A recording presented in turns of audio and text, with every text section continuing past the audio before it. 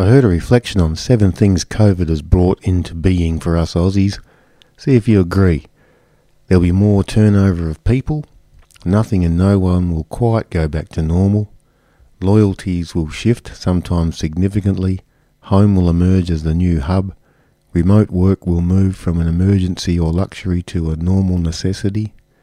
Instability combined with rapid change will require even more agility. A sustainable pace for everyone will become non-negotiable. What do you think? There'll be more turnover. People are rethinking their future in terms of how and where they want to and don't want to live and what they want to do. They're changing jobs, study, school, careers. People who are contemplating retirement or succession may end up accelerating that timeline. We should expect people to come and go from our workplaces, businesses, churches and schools. Nothing and no one will quite go back to normal. They say it takes 21 days to form a habit. The pandemic is, nearly 365 days. New habits have been formed and will continue to be formed.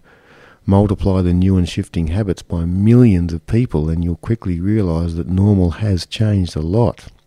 It's unwise to count on things and therefore plan like things will just go back to normal. Going back to normal only works if normal still exists and normal appears to have died. Yeah, there'll be some snapback to some things, I hope so, but denial is not a strategy, or at least not a very good one. Loyalties will shift and sometimes significantly. When everything's changing, people change with it. As a result, when culture moves into the post-pandemic era and the dust settles enough to see clearly, we'll see that people's loyalties have shifted, in some cases quite dramatically. And despite all the efforts we make, many people who are connected to our various gatherings and organisations will still be with us in the post-pandemic era, and some won't. We should expect this and work with it. It is worth trying to bring those who have left back, but it's really important to remember they have left for their various reasons, and they are absolutely free to do so. Multiple attempts on our part might not get them to reconnect. It's just as important, even more important, to give great time, energy, and to nurture people you've kept and people you've actually picked up. These people are on the mission with you and will be part of the future with you more than the people who are off mission or have left the mission. Home will emerge as the new hub. The home will never be quite what it was, it seems, before COVID. In 2021 and beyond, home will emerge as the new hub for people's lifestyles. Home has become the new hub for at least 6 things that more usually happened outside the home. Fitness, schooling, work, food, shopping, entertainment and church even. Some of that will snap back, but not all of it. There's a boom in home extensions, renovations and real estate going on. Home is definitely now the central place in which people live. Leaders who are waiting for people to come to them will realise it's much smarter to have the emphasis on going to people. Remote work will move from an emergency or luxury to a necessity.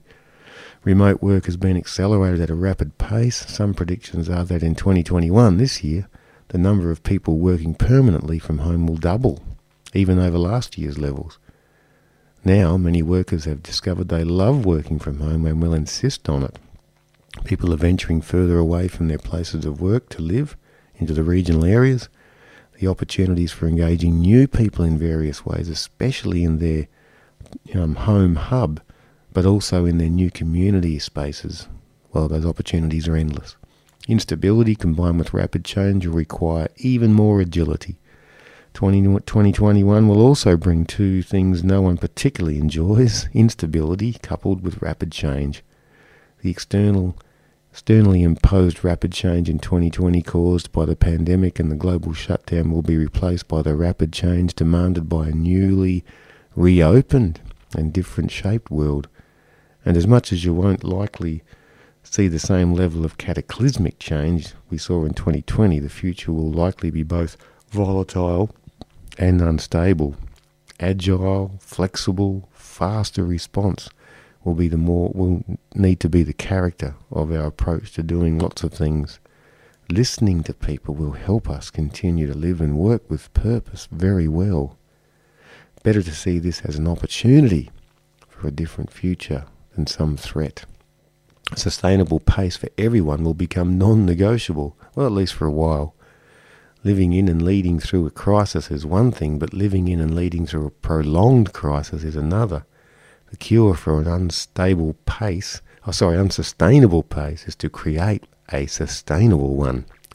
Mastering the art of saying no, clearing the calendar, deciding to stop doing the things that aren't working, and building a healthy margin to your everyday rhythm, every week rhythm.